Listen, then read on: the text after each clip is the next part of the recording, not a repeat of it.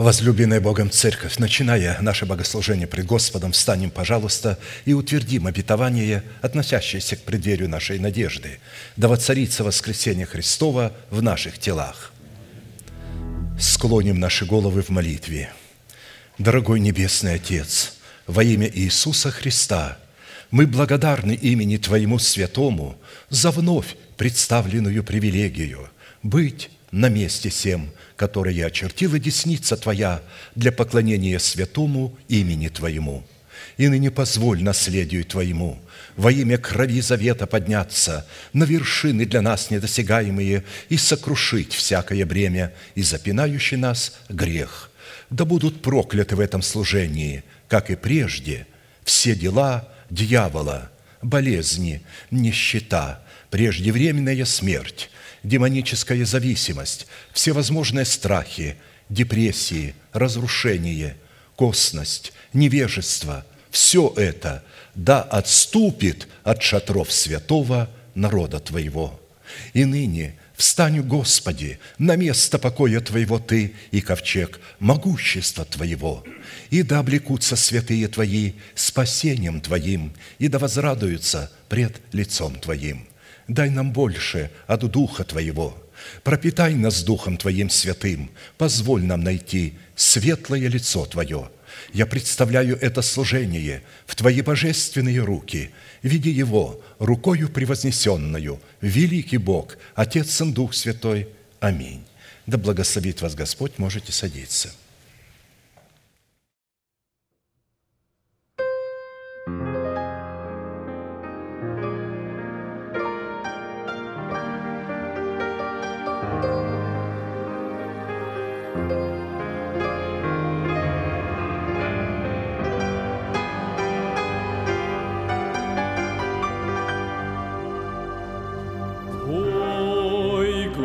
Господу вся земля,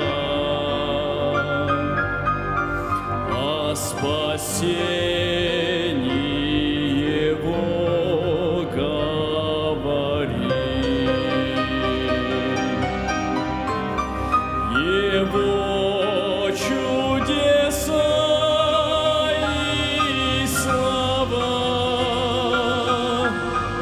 возвещаются по всей земле.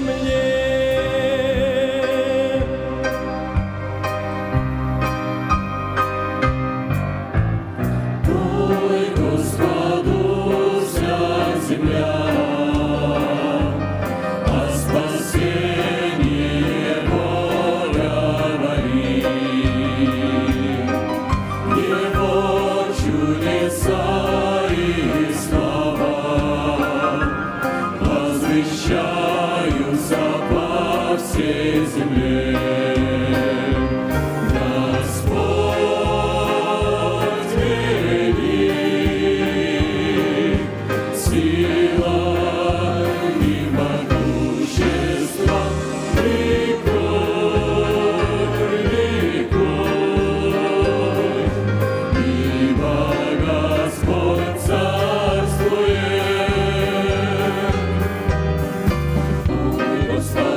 вся земля, о спасении Его говори. Его чудеса и слава возвещаются по всей земле. Господь велик, сила и могущество,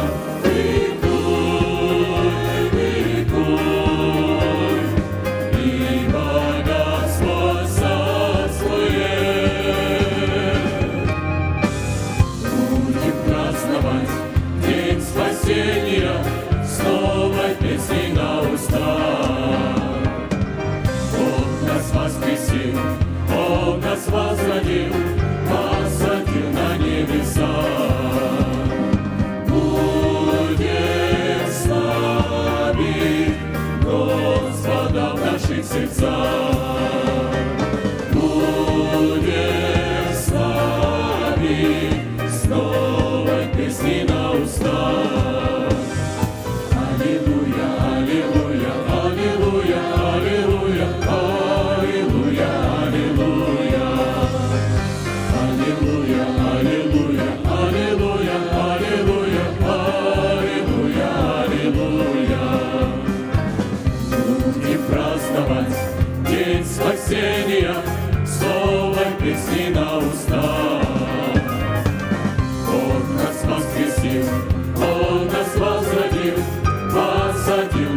небеса. Будем славить Господа в наших сердцах. Будем славить с новой песни на устах. Аллилуйя, аллилуйя, аллилуйя, аллилуйя, аллилуйя, аллилуйя, аллилуйя, аллилуйя, аллилуйя, аллилуйя, аллилуйя. Господь велик, сила и могущество, ликуй, ликуй, ибо Господь царствует. Господь велик, сила и могущество, ликуй, ликуй, ибо Господь царствует вовек.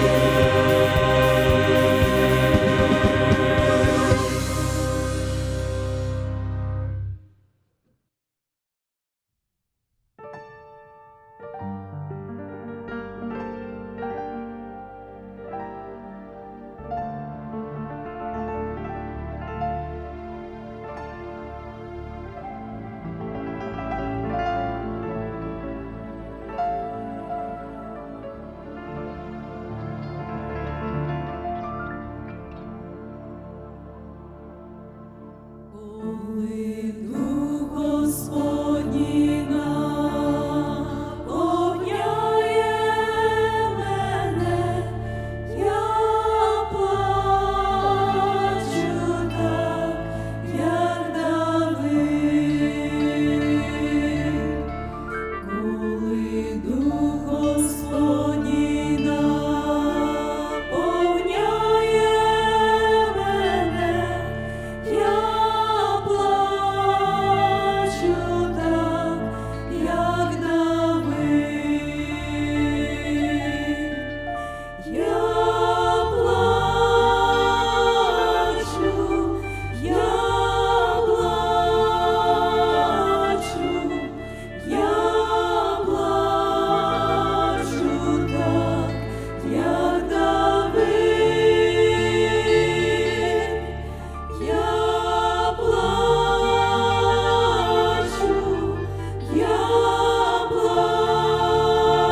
плачу, я плачу так, як Давид.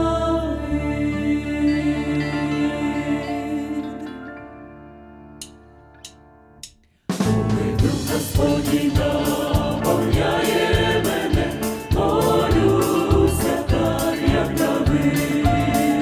Коли Дух Господній наповняє мене, молюся так, як Давид. Молюся, молюся, молюся так, як Давид. Молюся, молюся, молюся так, як Давид.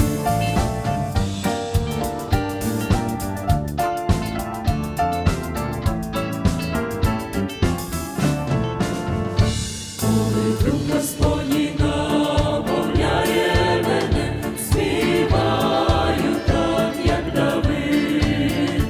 Коли Дух Господній наповняє мене, співаю так, як Давид. Співаю, співаю, співаю так, як Давид. Співаю, співаю,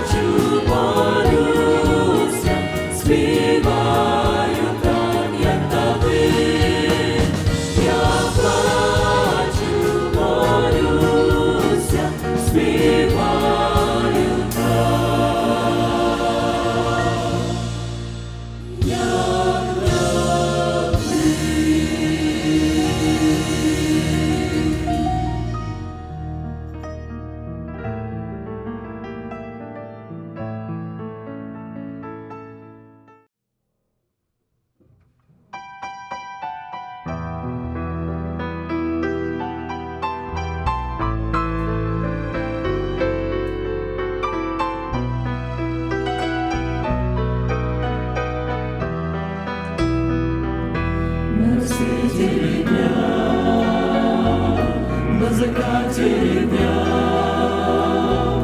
пред Господом я на коленях, и взываю к Нему, и Он слышит меня,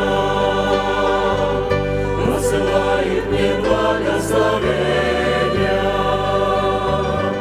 С ними рано встаю, с ними честно тружусь, с ними все по Нему и осилю. Его имя ношу, над святыней хвалюсь, и в нем черпаю бодрость и силу.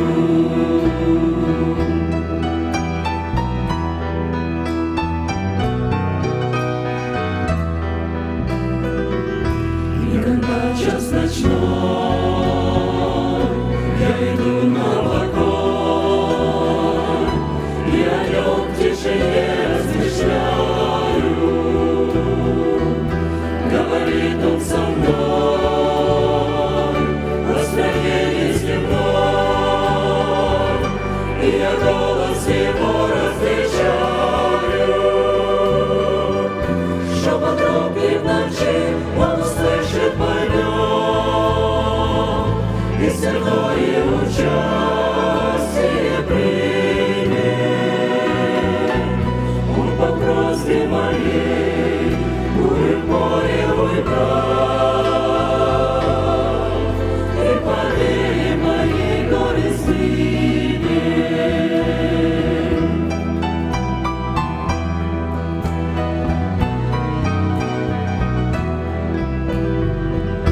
На рассвете ли дня, на закате дня, перед Господом я на коленях,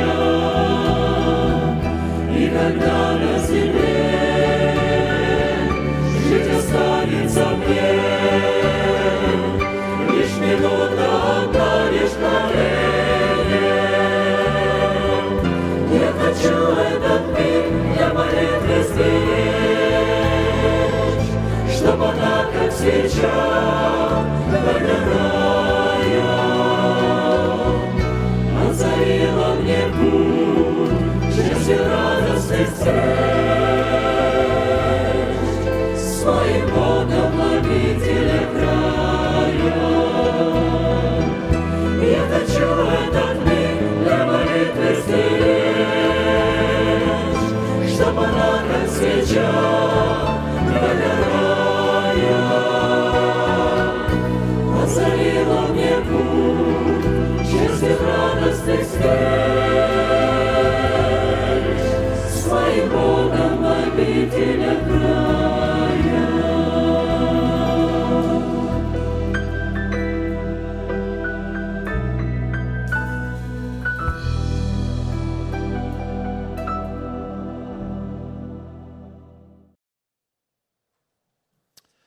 If you have your Bibles, please open up with me a familiar place of Scripture that continues to contain the depths and the riches of the wisdom of God that lie beyond our understanding, but that the Lord intends to reveal to our heart upon the condition that we will fulfill His requirements when it comes to His Word, to hunger and tremble before it and be ready to fulfill it. Matthew 5:45 and 48, that you may be sons of your Father in heaven. This is a command that God spoke. Like He said, let there be light. The first words that He spoke when He created the earth, when He created the universe, He uses the same kind of command here, that you may be sons of your Father in heaven, for He makes His sun rise on the evil and on the good, and sends rain on the just and on the unjust. Therefore you shall be perfect, just as your Father in heaven is perfect. The sermon that I would like to continue is called Call to Perfection. And as I say, this command is above the comprehension of the human mind to be perfect as their Heavenly Father is perfect, not a single person beginning to think about these things can understand that, because is it possible in this mortal body that is corrupt, that is burning with lusts and all kinds of desire for sin, is it possible to be perfect that the Heavenly Father has?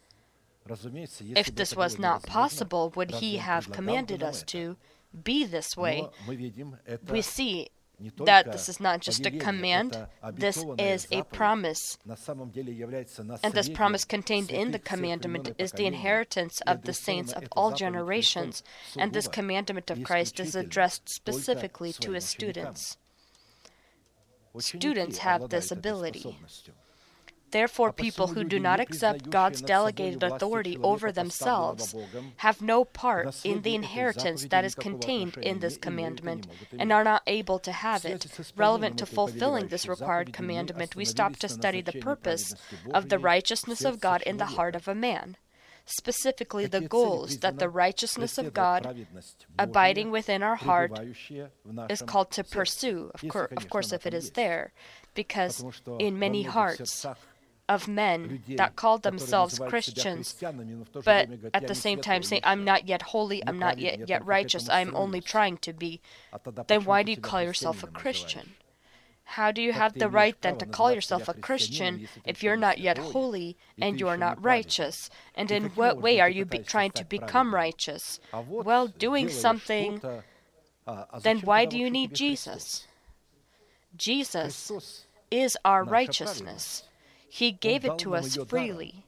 He gave us justification freely so that we, based upon this justification, would be righteous and perform righteousness.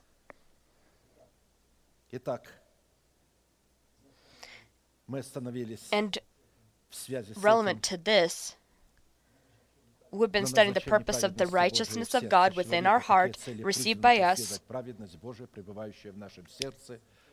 in the 2 broken tablets, in which we died by the law for the law, to live for the one that died and resurrected.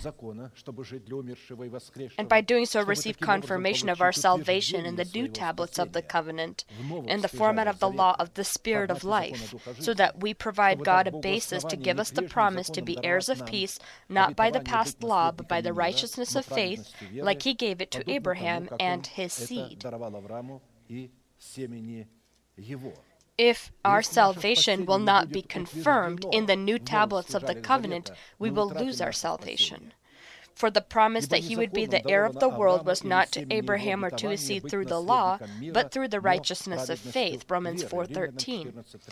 We know that the righteousness of faith is determined by the obedience of our faith to the faith of God, which is presented in the preached word of God sent, together with the person who represents the fatherhood of God to us, and is our head. The book, the Bible, that includes the Old and the New Testament, is the book that is sealed from outside and inside with 7 seals, and no one can access it or understand it, only the one that God calls. But people dare, with their own mind, to interpret the Scriptures. They are then given different kinds of positions and honors.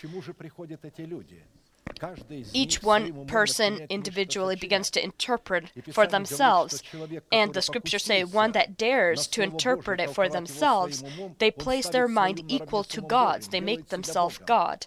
And so such people of theology or others who come to church not as a student but as an inspector who attempt to inspect the pastors, then why do you go to the church that you go?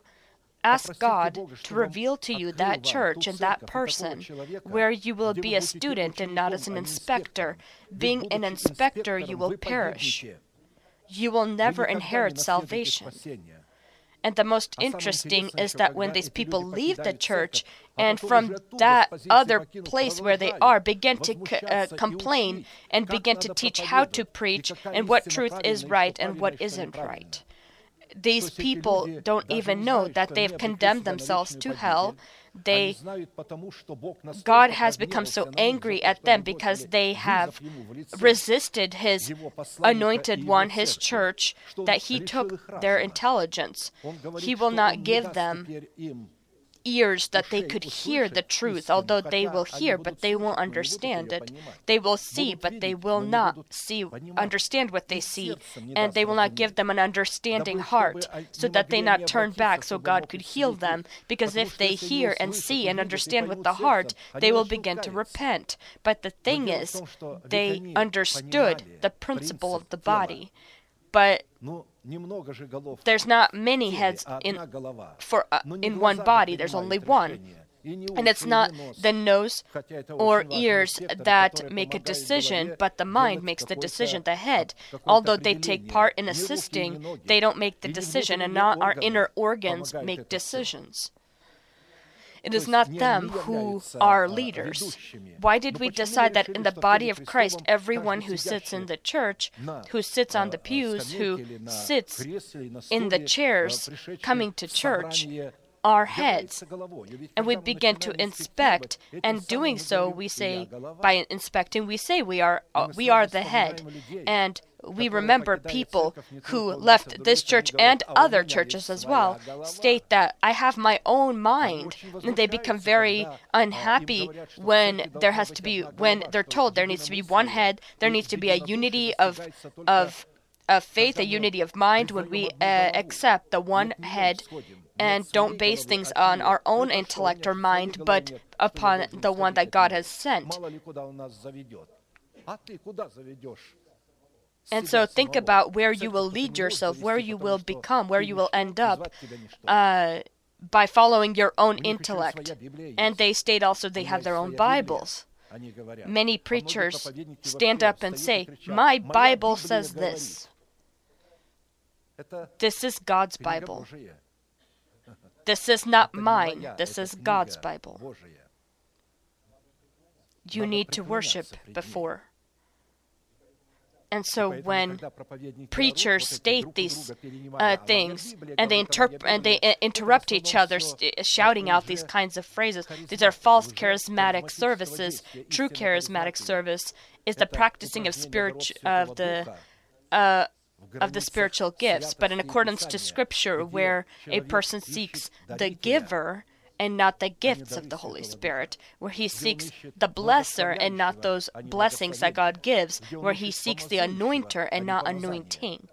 And so that is when anointing and blessings and the gifts of the Holy Spirit become accessible to us, and that is only when God desires, because in any situation you can't learn this in a classroom.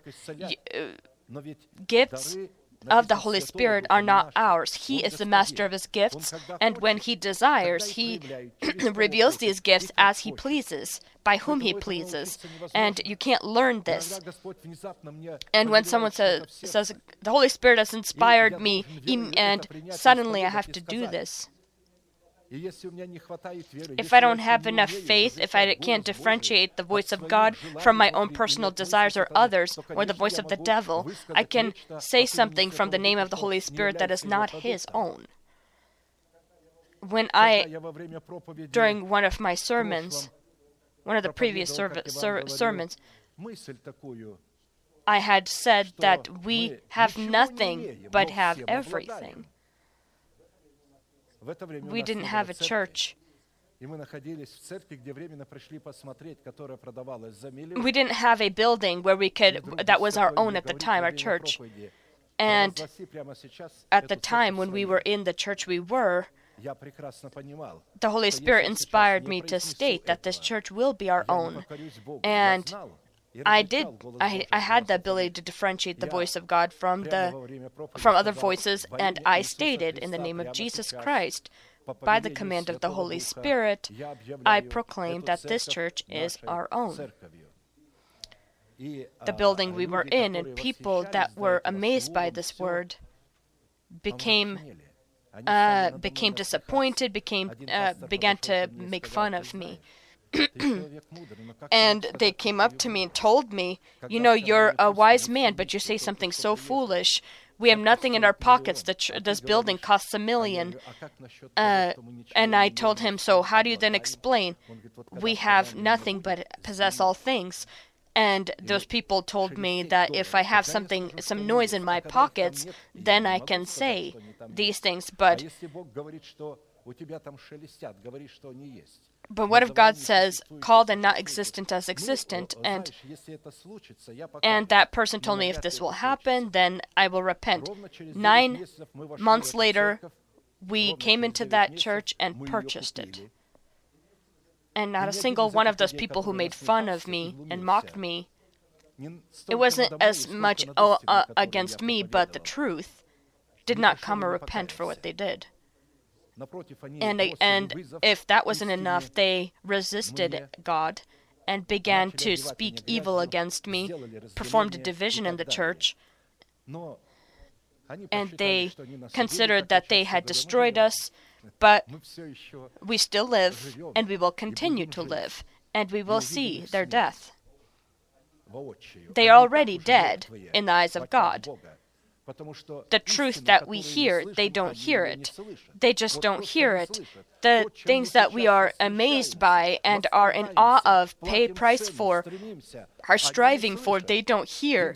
Their work is evangelism, practicing spiritual gifts, rebuking demons, and materialistic prosperity. And they rely upon the multitude. They rely upon their gatherings and the people. Our obedience of our faith to the faith of God is our obedience to the preached Word of God. Not what we read, but what is interpreted. If people could read, they won't understand. People came to the temple and the priests interpreted the scriptures. We need interpretation. We need someone to explain what this truth means. And God, by His mercy, finds a person, leads him through the furnace, through suffering and trials, to make him His vessel that he could trust to read and take off the seals. And he places this person in his nation and does this for the sake of his nation, so he could grow his people into maturity in Christ. And so the promise of peace is given only to those men that are obedient to the order of God, in accordance to which God sends us His word by the mouth of His delegated people. Therefore, the covenant of peace within the heart of a man is the result of the obedience of his faith to the faith of God. Faith is from hearing the word of God. Faith is information, revelation, information. And when we hear this information, this revelation, our heart is already prepared to hear and immediately obey.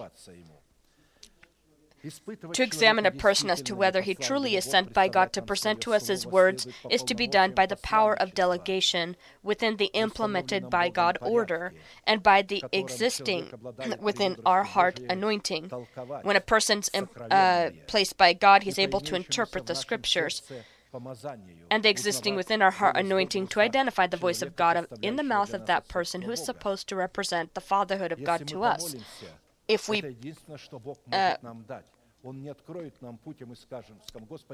God will not tell us or reveal to us if this person speaks correctly. He will reveal the person that you need to listen to. And when we sincerely say, I am ready, we tell God, I am ready to obey the person that you will open to me. God will reveal to you the person, that pastor, that you need to be obedient to. This will be one time. A second time, God won't give you this. If you later will become doubtful and start questioning. God gave, He had promised, and this is that anointing that He had promised in your heart to identify the voice of God in the mouth of that person who is supposed to represent the fatherhood of God to us. Apostle John, 1 John 2:18 through 26. Little children, it is the last hour, and as you have heard that the Antichrist is coming, even now many Antichrists have come, by which we know that it is the last hour. Who are these Antichrists, haters of Christ?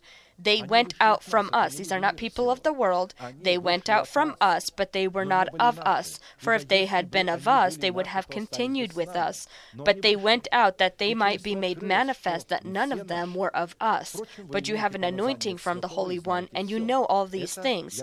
These things I have written to you concerning those who try to deceive you, and say, truly does your pastor say, where did you get the idea that there needs to be theocracy in the church, there needs to be a democratic system, and people shouldn't have the right. And so, yeah, people have the right to disagree. If anyone disagrees, you can right now, you can stand up, and the ushers will open the door to you. After these words, oftentimes people will approach me and say, Pastor, why are you telling us to leave? So I then ask, so is this you then? I was referring to those who are not in accordance to the demands of God's order. But you say, why are you telling us to leave? I'm not telling the holy nation of God to leave. I love the nation of God and I'm a part of it. But I'm ready to be freed of every person who does not accept God's order within the body of Christ. This is very important. By the means of the righteousness of faith, the covenant of peace demonstrated in the inheritance of peace is called to abide and be within the heart of a man evidence of the fact that he is a child of God. Therefore, the inheritance of peace present in the covenant of peace is actually the treasury of our hope in God, containing the complex of all of the promises of God, that when accomplished is the goal of the given to us righteousness. And this hope is in heaven, in our heart, and in the church, in His temple. Therefore, it is righteousness by the means of the peace of God containing the covenant of peace that can and is called to guard our hearts and minds in Christ Jesus. Be anxious for nothing, but in everything by prayer and supplication with thanksgiving, let your requests be made known to God. And you can open up with thanksgiving when you say, thank you, Lord, that you have placed upon my account the immeasurable number that is not able to be counted or measured. And so I take from this account exactly as much as I need today. The rest, let it be there upon my account or remain there. Every one of us individually, God has placed an innumerable amount, the wealth of Christ, upon the account of every one of us individually, upon the condition that we are in Jesus Christ. And this can keep our hearts in peace, even during great trials, whatever economical crisis may happen, or political crisis, or any other kind of situation, we will clearly know that we are at peace. Upon my account, there is a protection from all revolutions, a protection from all kinds of trials and poverty, and God will feed me in any situation. I am not dependent from any social programs or pension or any kind of job. I am dependent upon the Word of God that abides with forever. Therefore, the peace that is able to guard our thoughts in Christ Jesus are thoughts that are renewed by the spirit of our mind, which is the mind of Christ, in our spirit. Because to be carnally minded is death, but to be spiritually minded is life and peace. Because the carnal mind is enmity against God, for it is not subject to the law of God, nor indeed can be. So then those who are in the flesh cannot please God. Romans 8:6-8. According to this statement, we conclude that people who have rejected the condition where the truth of the preached word in the power of the Holy Spirit renews their mind, as Holy Spirit reveals the truth, renews their mind by the spirit of their mind, have no connection to the peace of God and are not able to have it. those who have rejected the conditions, and consequently such people have no connection and cannot have a connection to the sons of peace either, that by the means of the peace of God would inherit eternal salvation in the kingdom of heaven. We need to apprehend well that it is only by the collaboration of our spirit with our renewed mind that is within Christ Jesus that we are called to enthrone the resurrection of Christ in our bodies and clothe our body into the resurrection of Christ here on earth. It's not when we die, but before we die. Receive this into our heart. Therefore, to look at the righteousness of faith, so we bring about the inheritance of the peace of God and the conditions outlining the way our righteousness needs to garment itself into the armor of this peace, so that our minds would be perfect as our Heavenly Father is perfect. We have been studying the following question. By what signs are we able to determine, examining ourselves, that we are sons of peace, as well as the sons of God? Because it is by the reign of the peace of God within your heart that is not possible to be shaken by anything. There's a glass of pure water. If it's pure, you could stir it up and it will remain pure. But if it's pure, but there's a sediment at the bottom, it's as if it's pure, but as soon as you stir it up, the sediment will rise. So any of us can examine ourselves in this way. As soon as jealousy appears, immediately everything begins to stir up in this water, in this heart. Because it is by the reign of the peace of God within our heart that we are able to examine ourselves as to whether we are truly the sons of God, as it is written, "Blessed are the peacemakers." Blessed and glad are the peacemakers, for they shall be called sons of God. Matthew 5:9. We've noted that if a person has not died for his nation, for the house of his father, and for his fleshly life, in the death of the Lord Jesus Christ, in the baptisms, then his justification, which he received in salvation by faith in Christ Jesus in the format of a guarantee, will never convert into the quality and format of righteousness, by which he would be able to receive the ability to be clothed into the promise of the peace of God, so that he in righteousness would bear fruits of peace, which is why the prepared for these people crown of righteousness will be taken from them, giving them the right to the promise of peace, where they can be called sons of God. Behold, I am coming quickly. Hold fast what you have, that no one may take your crown. Revelations 3:11.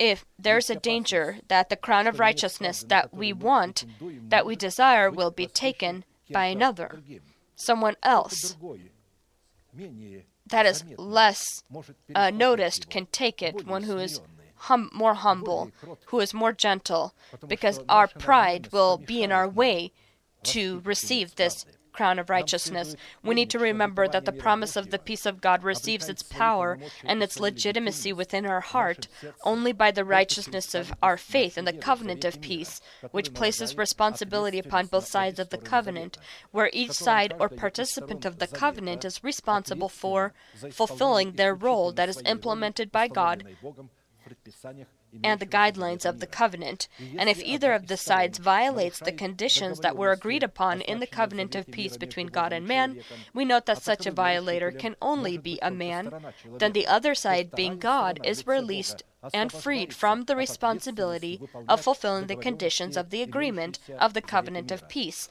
Therefore, the fruit of righteousness, identified as the peace of God within our heart, is evidence of the fact that we are sons of peace. This serves as grounds or a basis for God so that he can fulfill his part contained in the covenant of peace, and this consists of leading us into the inheritance of his Son, so that we would share with him the fulfillment of all that is written about him in the laws, prophets, and psalms.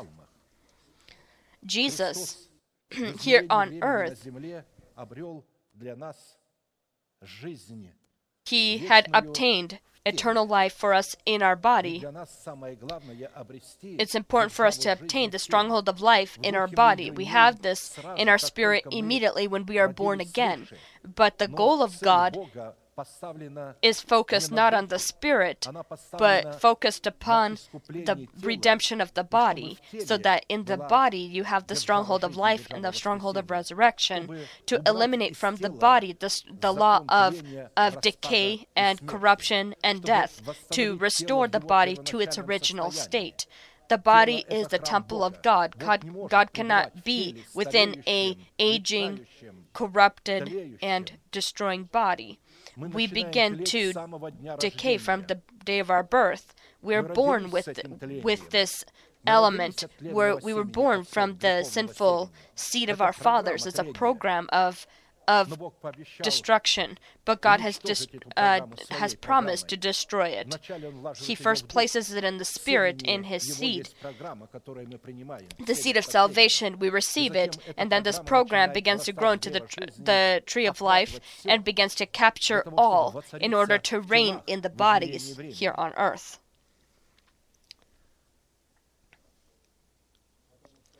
Because the justification that we receive by right of our birth from the seed of the word of truth has converted into the quality and format of righteousness, where we have obtained the ability to bear the fruits of peace within our relationship with God and with those around us.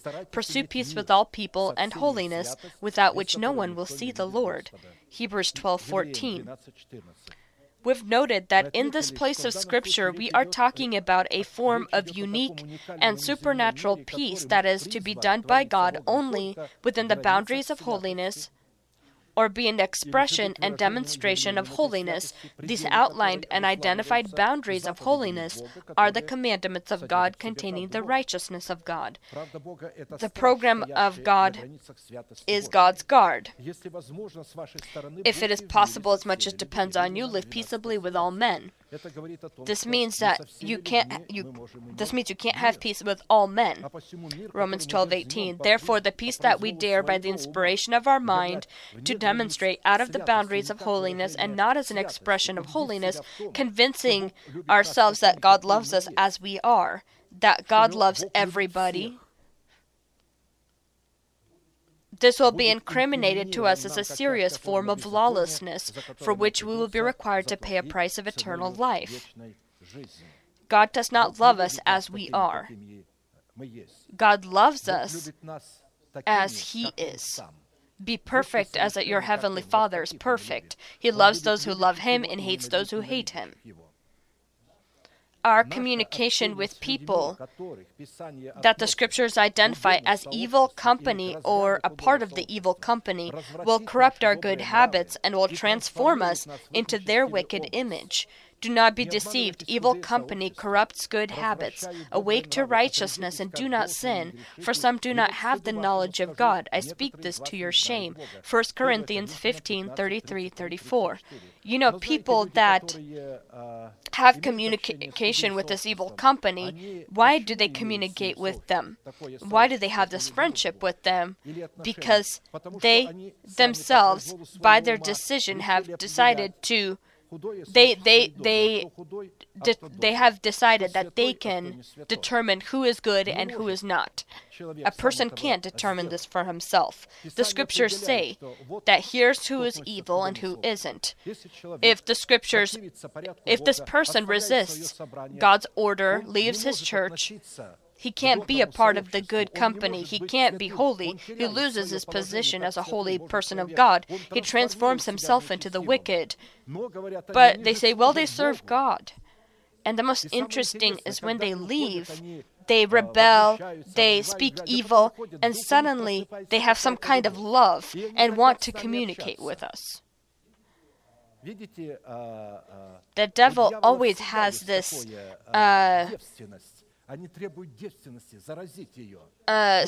kind of quality.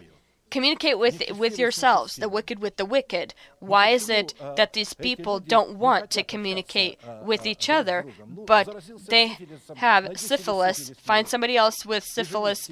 No, they want to find a virgin, a pure person that's not infected. I'm just bringing forth an example here, that these wicked, they're like the syphilis disease. physically. You will become sick communicating with them. God loves them. Where did you get that idea that God loves them?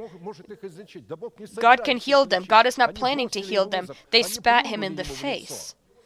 His face is his church of Jesus Christ. They spat into this face and then want to communicate with this face they spit into.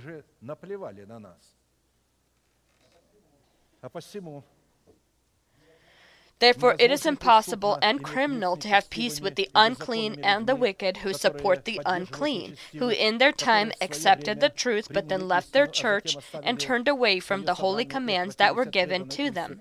The very fact of the rebellion and resistance against the word spoken by God's delegated ones that are placed over them testify of the loss of peace within their heart and member them to the category of the wicked.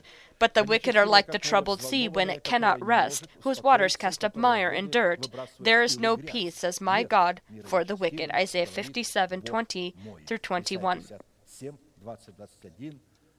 Also in the 49th chapter and other places of Scripture, stating that God does not love everyone, he loves the righteous and hates the wicked. In a specific format, we've already looked at 6 signs by which we need to determine and examine ourselves as to whether we are the sons of peace as well as the sons of God, and have been studying the 7th sign. This is the ability to clothe your essence into the holy and selective love of God. Clothe yourself into the holy love of God. But above all these things, put on love, which is the bond of perfection. Putting on love is not an emotional thing. This is a wise and voluntary fulfilling of God's commandments that will lead your emotions. Love, when it comes to God, is not an emotional love. It is a wise and voluntary discipline that leads your feelings upon the path of fulfilling God's requirements. You love me, keep my commandments. If you will promise me, as Peter did in his time, Lord, you know that I love you. And Jesus said, if you love me, keep my commandments. Before the rooster crows, you will deny me 3 times. And he taught him in this way that love is not based on feelings. It's supposed to be wise and based on decision. Feelings themselves are a tool that we use.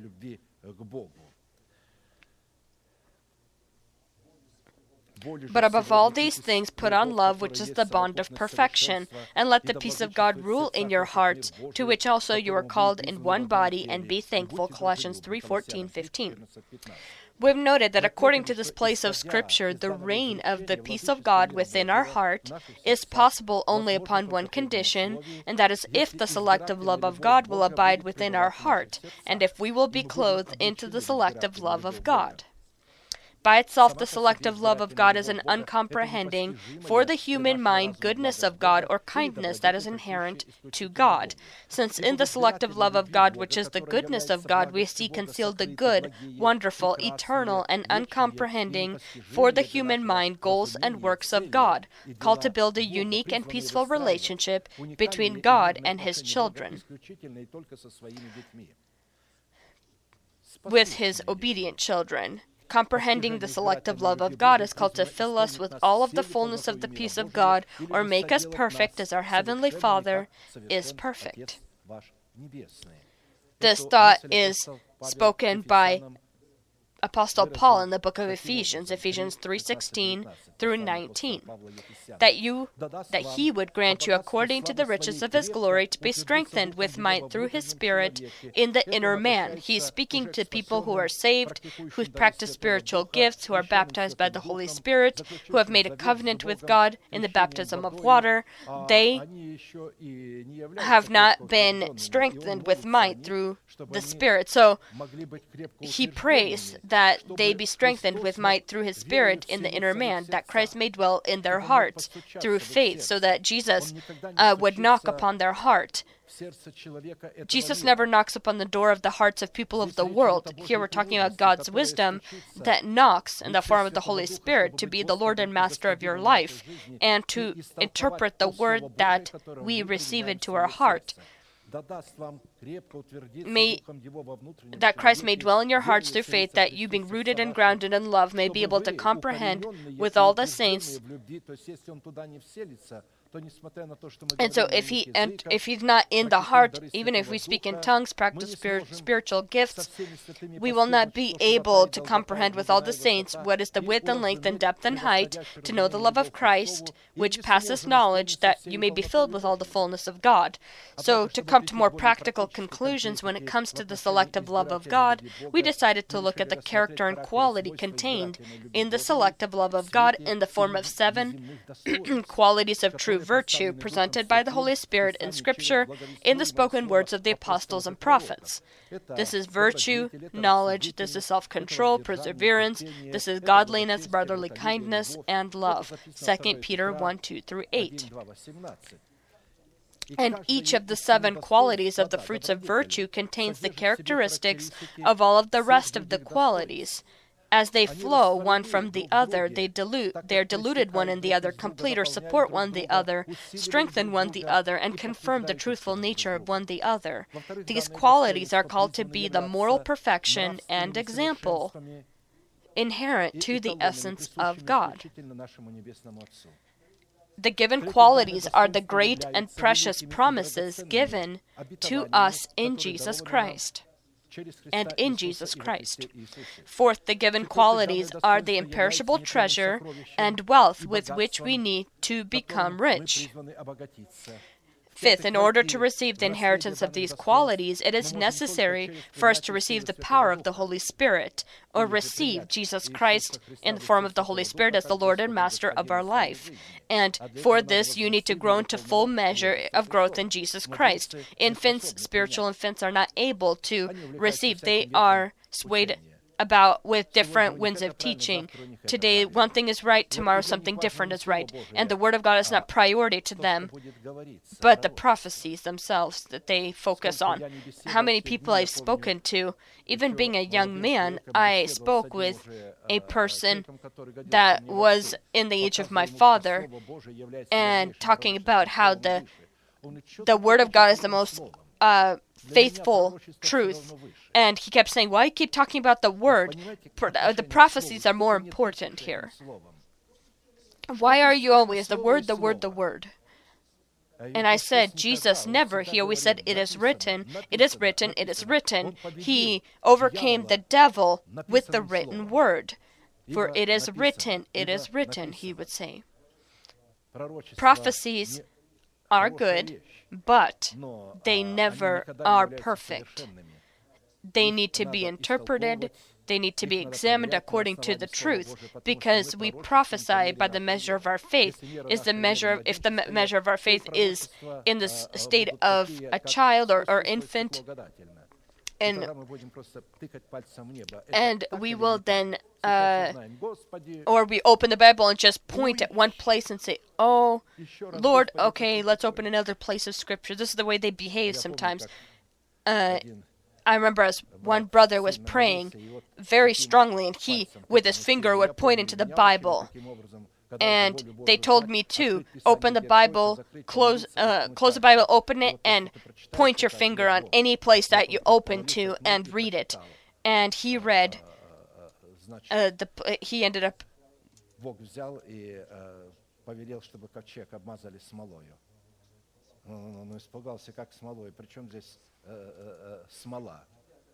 And so he opened up a place, and it says God had allowed that he be covered with soil. And then another place of Scripture, go and do likewise. If you can imagine what you will come to, just reading one little sentence in places of Scripture that make no sense whatsoever. And so this is what they do by prioritizing prophecies over the true Word of God. This true Word of God needs to be interpreted by a person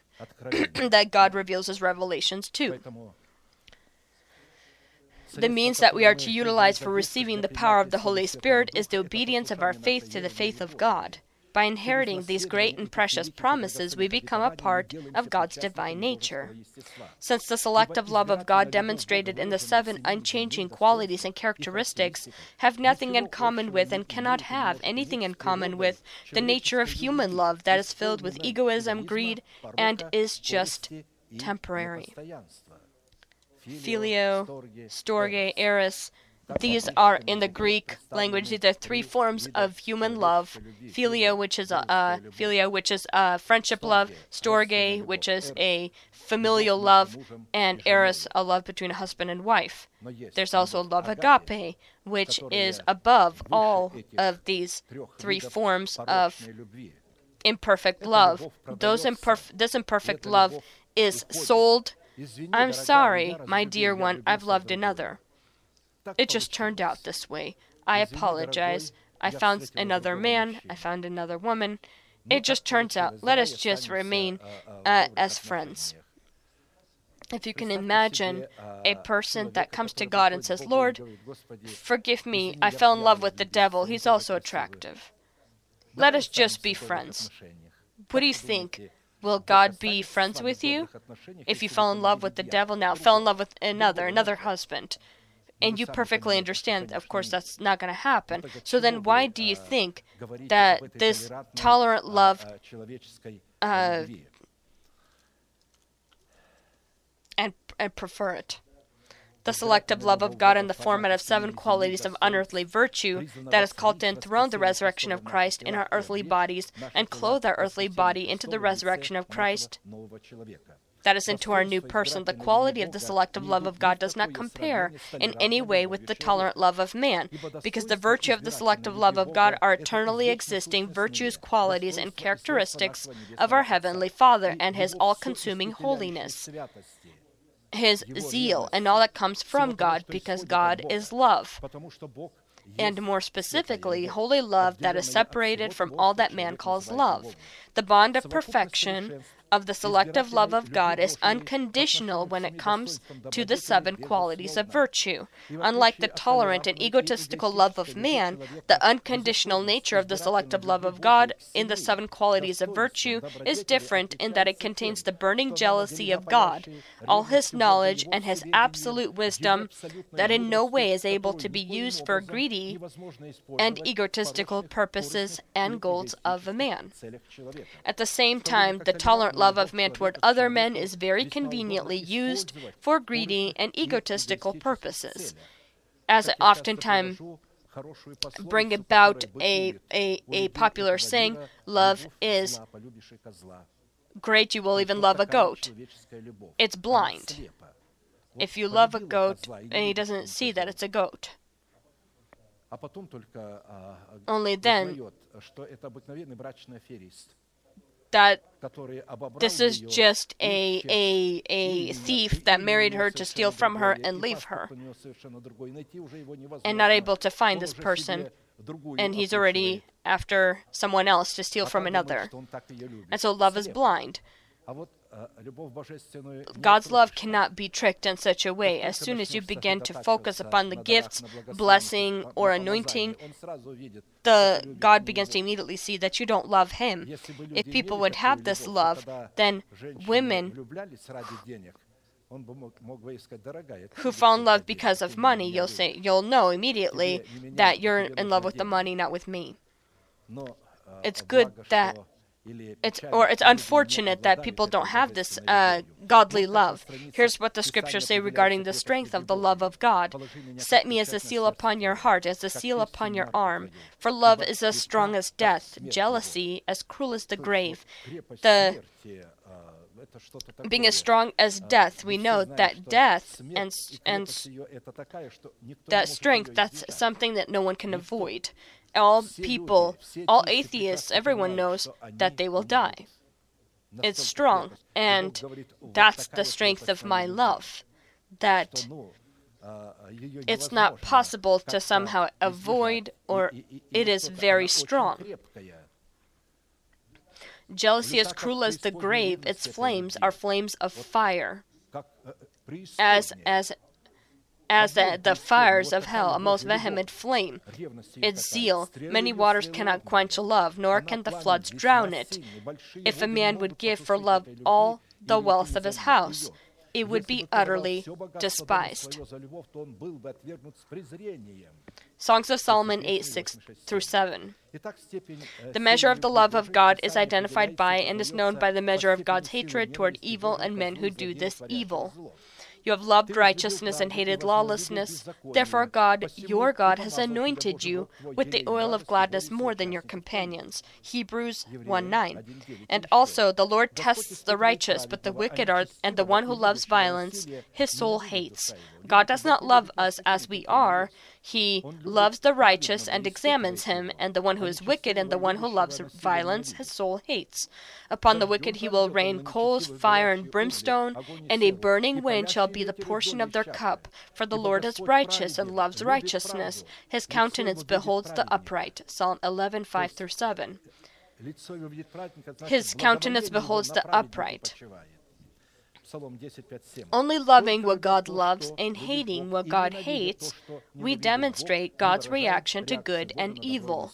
The selective love of God, by its unchanging nature in the format of 7 supernatural qualities, is called to grow us into the fullness of growth in Christ, or lead us into the perfection that is like the perfection of our Heavenly Father. Considering that these 7 qualities of virtue do not have an analog in the earthly realm of the human lexicon, you will not find this definitions in the dictionaries of the world. Yes, you may look up what brotherly kindness is, what perseverance is, what the goodness of God is.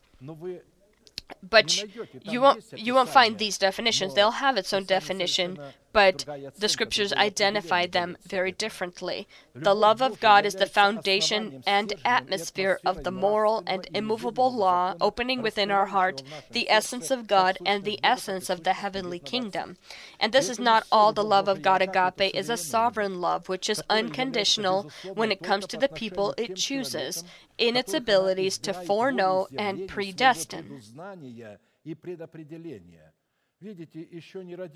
You see, they hadn't even been born yet, and God had said, Jacob I have loved, and Esau I have hated. And you say, Lord, they haven't done anything yet. But he saw the program. He already knew how they will behave when they will be greeted with the birthright, how Esau will easily leave it and abandon it, and how Jacob will strongly desire it. The first being for the birthright itself is to be in Jesus Christ. He is the firstborn of his father. And every person that is placed into Jesus Christ becomes firstborn with him. That's why Esau hated him even in the womb. For whom he foreknew, he also predestined to be conformed to the image of his Son, that he might be the firstborn among many brethren. Romans 8:29.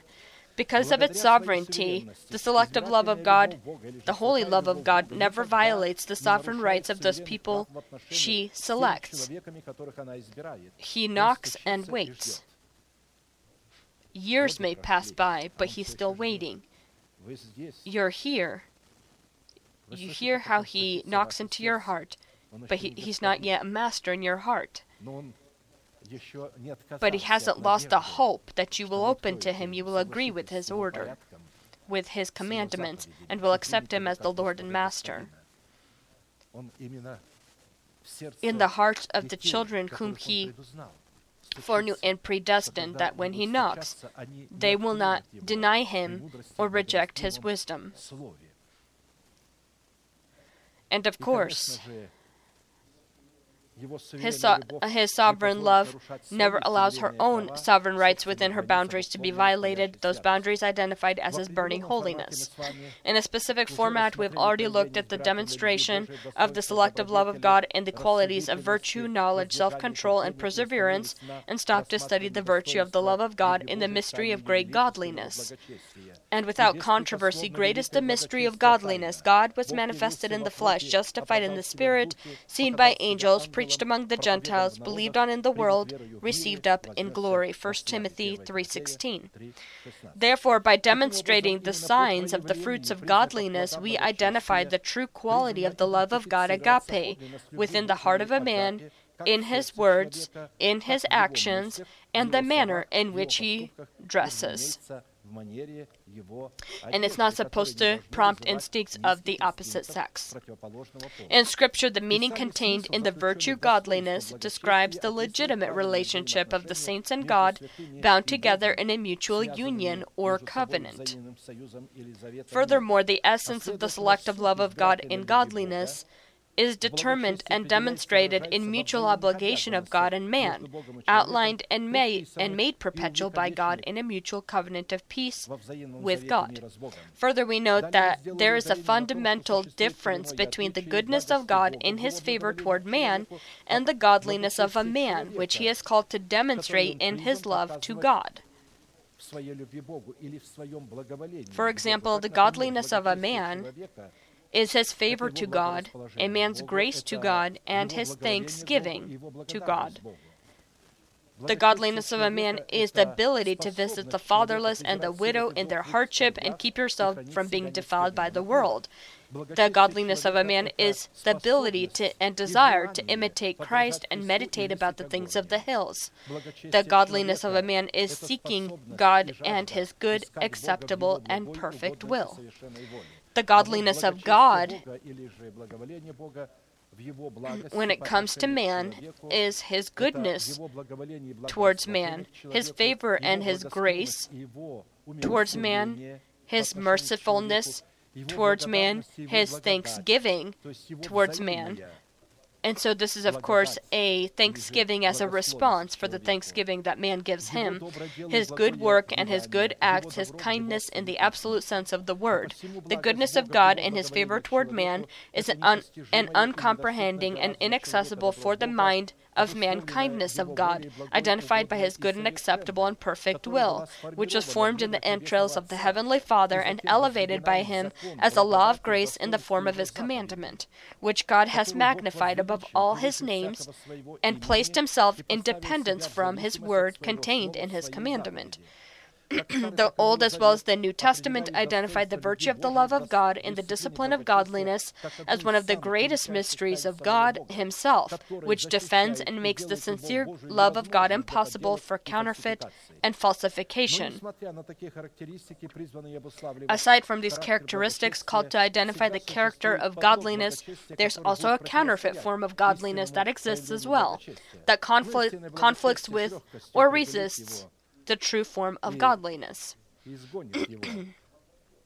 The true form of godliness, of course, will crush this counterfeit form of godliness, destroy it.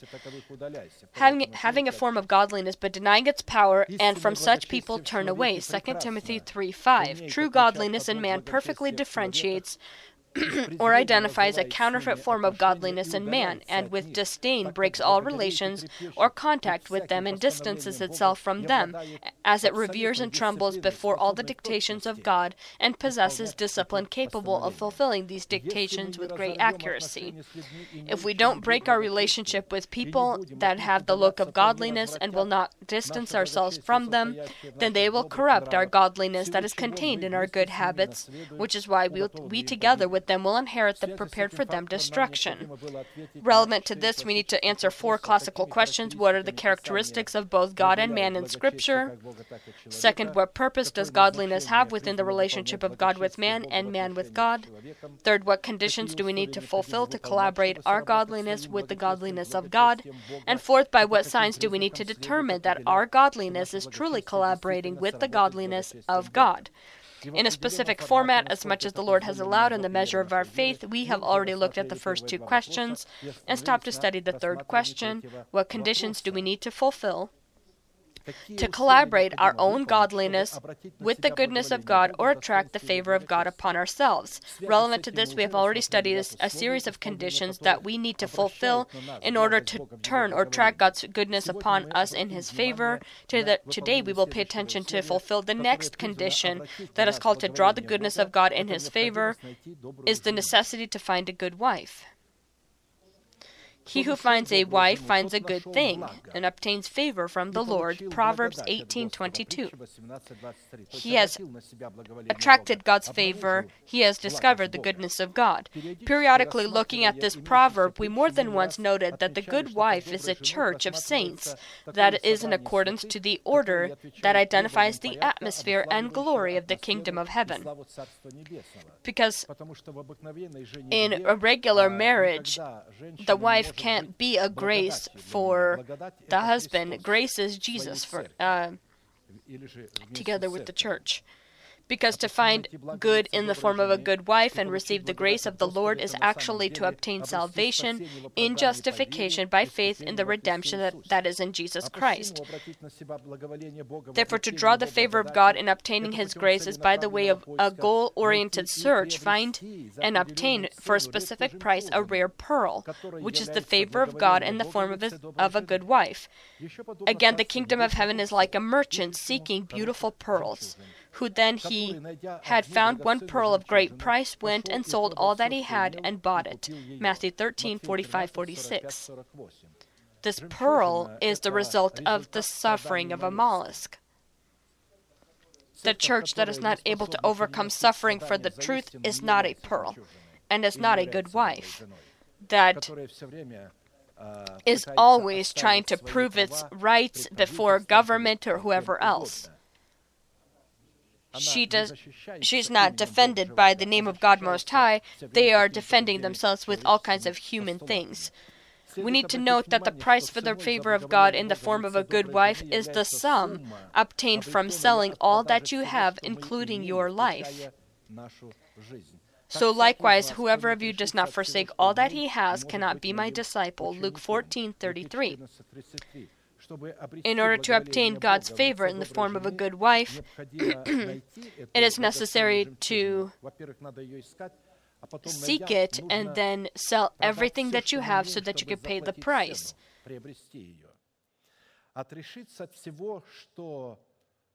To deny all in order to obtain the found by us grace from the Lord in the form of a good wife is denying your nation, the house of your father, and your fleshly life. Here's what Apostle Paul says about this, Philippians 3:7-11. But what things were gained to me, these I have counted loss for Christ. Yet indeed I also count all things loss for the excellence of the knowledge of Christ Jesus my Lord, for whom I have suffered the loss of all things, and count them as rubbish, that I may gain Christ and be found in Him, not having my own righteousness, which is from the law, but that which is through faith in Christ, and the righteousness which is from God by faith, that I may know Him and the power of His resurrection and the fellowship of His sufferings, being conformed to His death, if by any means I may attain to the resurrection from the dead. Apostle Paul had denied even the house of his father. When the Orthodox Jews had decided to not eat or drink until they had killed Saul.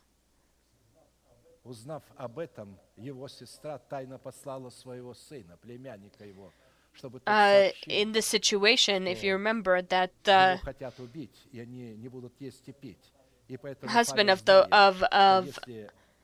of Saul's sister was part of this group, and she had sent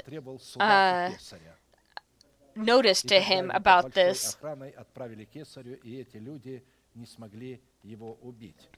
Understandably, that denying all in that Saul spoke about, including his own personal name, because the name Saul means great, and the name Paul means little. He humbled himself. He took a different name. It wasn't his name. His name was Great Saul. The parents gave him this name. They wanted to see this greatness, that their son would be great, Saul. He also denied his own personal name in order to obtain Christ and be found in Him, not with his own personal righteousness, but from the that is from the law, but the one that is in faith in Christ, with righteousness from God by faith. He received the ability when he found the good wife that until this time he vigorously pursued and persecuted by putting into prison. Relevant to this, I will remind us of those characteristics that identify the order of God in the body of Christ, which is the church of saints that have found the grace of God in the form of a good wife and became an organic member of the church. This order is called to captivate all the aspects of our life so that we can create the conditions and atmosphere in which we would be able to grow into full measure of growth in Jesus Christ, to be perfect as our Heavenly Father is perfect, and become His clouds that is able to be the clouds that can scatter His bright light. Recently, one pastor called me and says, I'm afraid when they ask me a question, be perfect as your Heavenly Father is perfect, as He shines His sun upon the good and the evil, which means that He loves the one and the other and blesses the one and the other. And I said, in the context of Scripture, also with moisture He saturates the clouds, He scatters His bright clouds, and they swirl about, being turned by His guidance, that they may do whatever He commands them on the face of the whole earth. He causes them to come to whether for correction or for His land or for mercy. Job 37:11-13. God loves those who love Him, and hate those who hate Him. Look at Africa, where there's a lot of witchcraft. Look at how the sun blesses them, and look here how the sun blesses America, because it's not in those who live here, but the saints. There are a lot of Protestants. There's not as many Protestants anywhere in the world as America. America is called a Protestant country, Christian country. And they bless God, they honor Him with their tithes and offerings. And because of this, people in America have blessing more than any other person in the world. And here the sun shines also, yes. See how the rains, they give nothing there. But sometimes there are places that rain so much that destroy. Rain can be a blessing and a curse, and sun can be a blessing and a curse. The order of God that identifies the grace of God in the form of a good wife is the wisdom of God. That is in His theocracy, that identifies the constructing and destructive power of God. And this is in every aspect of our life, and also the systems of our life, and the system of the universe that our life is affected by as well.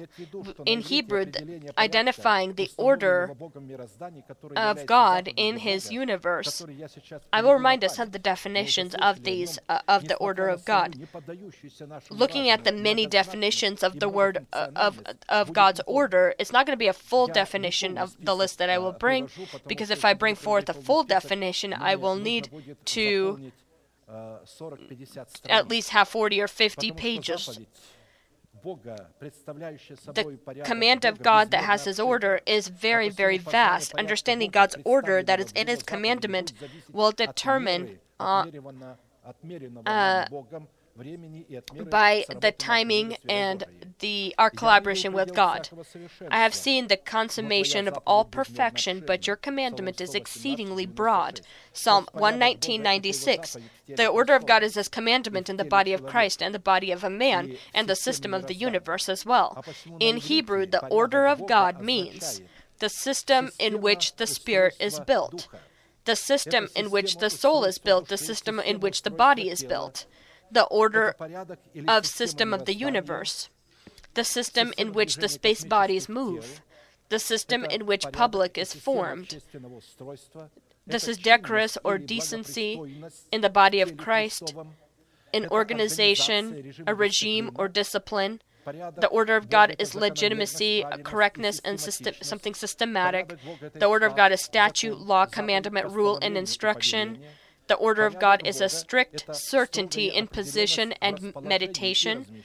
The order of God is a specific sequence in development. This order of God is the state of being streamlined and organized.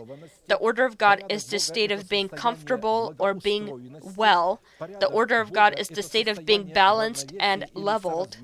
The order of God is present in their organization and service to God. The order of God is present in the organization of offering a sacrifice. The order of God is present in the sanctification and dedication. And this is not a demonic encounter. This is our entire life while we're in this body, sanctification that has the goal of dedication. The order is our organization in worshiping God. The order of God is also in the strategy of leading a spiritual battle. The order in organizing inheriting promises. The order in organizing death in Jesus Christ, and the order in organizing life in Jesus Christ. We need to consider that all of these wonderful definitions are in great balance one in the other. They are within each other. They flow one from the other. They fulfill or pretty much perfect one the other. In this way, the fact of the bond of the system, the bond of all of these definitions, indicates that all of the aspects of our life are called to flow in God's order, and that all of the aspects of our life are very tightly knit in God. Considering we found a good wife, God's favor in the Church of Saints, where the wisdom of God is preached and present, the strategy, wisdom, glory, might, and the hierarchical levels of God's order are preached. Our time amongst all of these jungles of Christianity, as you could say, the ability to find a good wife will depend on whether you will perfect your salvation or if you will not. If you don't find the good wife, you will not perfect your salvation. If you will perfect your salvation. In order to examine within our heart the hope and to trust upon the grace of God, we need to turn to some of the definitions that identify God's order in every individual church that belongs to the body of Christ and every person that has an organic membership to the body of Christ, as in the form of a good wife.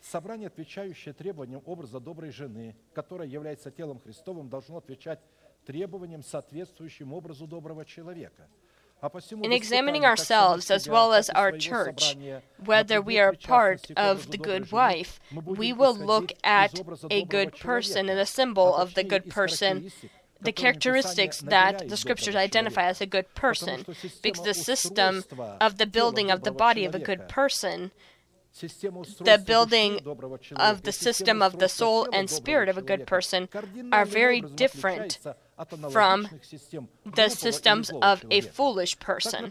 If a good person finds satisfaction in the system of strict hierarchical subordination and behaves properly and appropriately in accordance to God's order in Jesus Christ, then the foolish one in the body of Christ will be resistant to the subordination order and will violate God's commands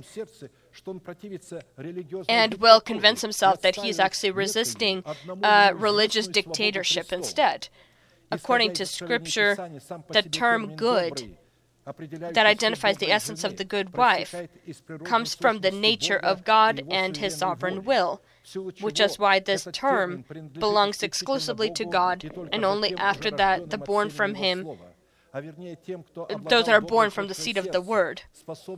And these are people that have a heart that is able to receive the seed of the good Word and grow fruit, the fruit of righteousness in their heart. The good fruits of righteousness and not any other religious acts or works that are linked to our activity identify our organic membership to the body of Christ and gives us the legal right to the grace of God. In Hebrew, the word good means holy, righteous, blessed, one doing good, useful, wise, belonging to God, filled with the Holy Spirit, filled with the fear of the Lord.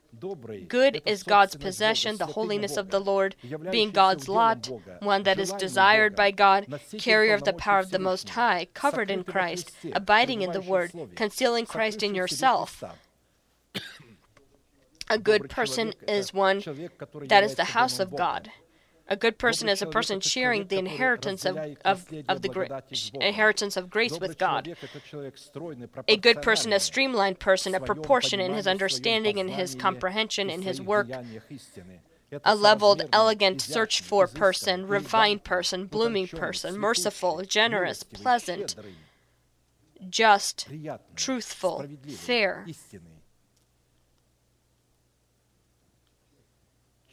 pure, acceptable, sincere, faithful, honest, flourishing, fragrant, honoring the law and not sinning against the law, free of sin and a servant of righteousness, humble and contrite spirit, trembling before the word of God.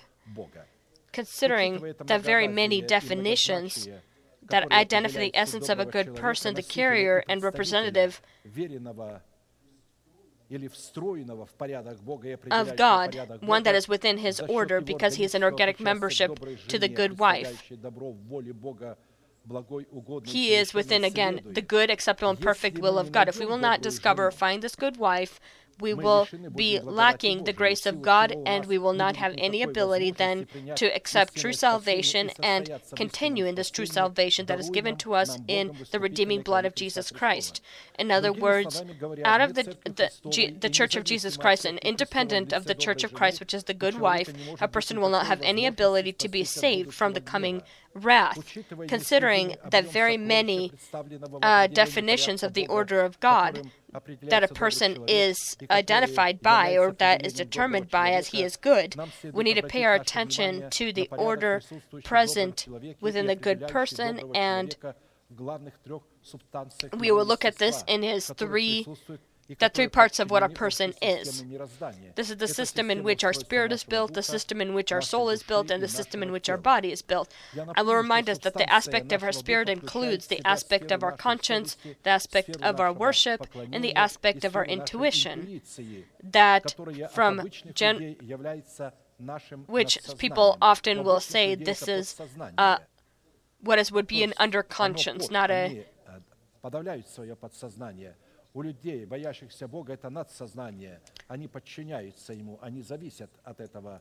Which is not the underconscious or a subconscious, but what the overconscious. So it's above the conscience. As the regular world, you would say you're here subconscious. This in this case would be in the spirit as an over the conscience.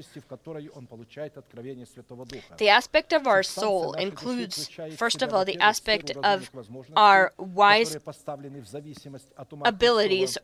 This is also the aspect of our will and also the aspect of our emotions. The aspect of our body is the rod of our mouth and the members of our body given to do the work of the soul and spirit. Considering that all of the direction of our spirit, soul, and body, every aspect of our body has its own throne and is controlled from the position of its own throne. The throne that's in our spirit is our conscience, cleansed from dead works, with the imprinted upon its tablets elementary principles of Christ that came in the flesh, that is within the 12 walls of the New Jerusalem and the 12 pearly gates.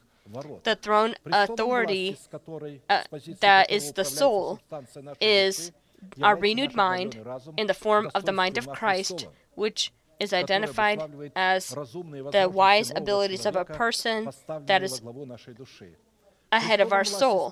The throne authority of our body is our humble mouth that confesses the faith of our heart, identified as the elementary principles of Christ. We direct ourselves by what we confess with our mouth.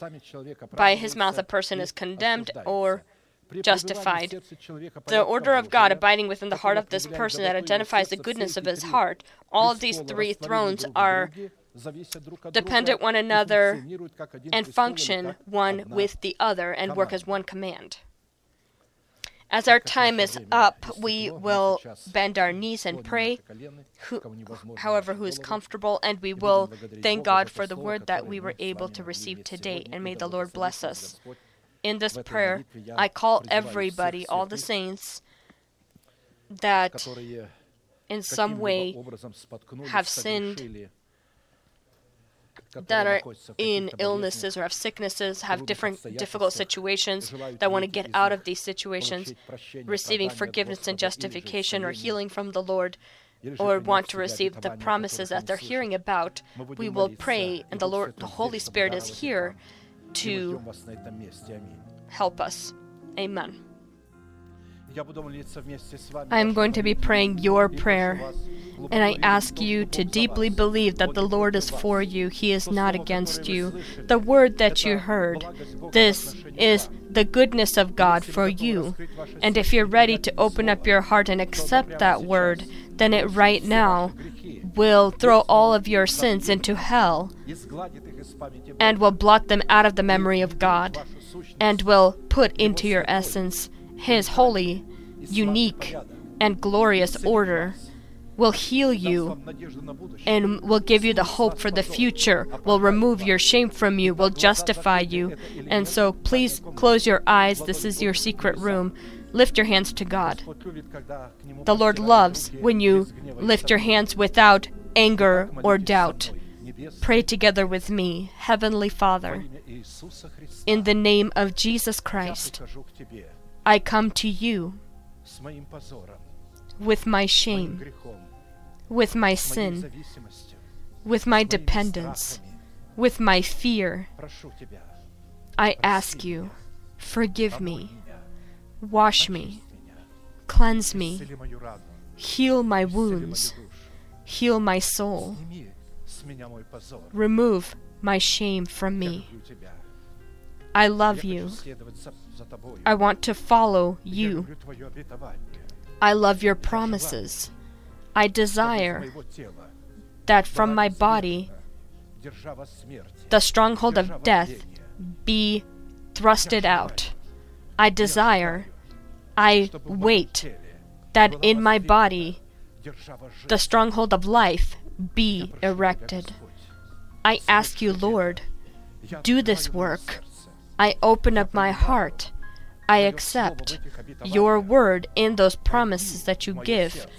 Enter in and do this in my heart and in my body in the name of Jesus Christ. And right now, I want to bless. May the Lord bless you. May He look upon you with His great face and show you peace. May thousands and 10,000s attempt to come near you, but they won't touch you. May the blessing of the hills, the ancient hills, and those ancient valleys be on you. May the Lord do His and accomplish His oath promises in your body. May He drive out the stronghold of destruction and death from your body, and may He erect the stronghold of life and resurrection in your body. May this be upon you and your children, and be fulfilled upon you. And the nation shall say, Amen. Amen.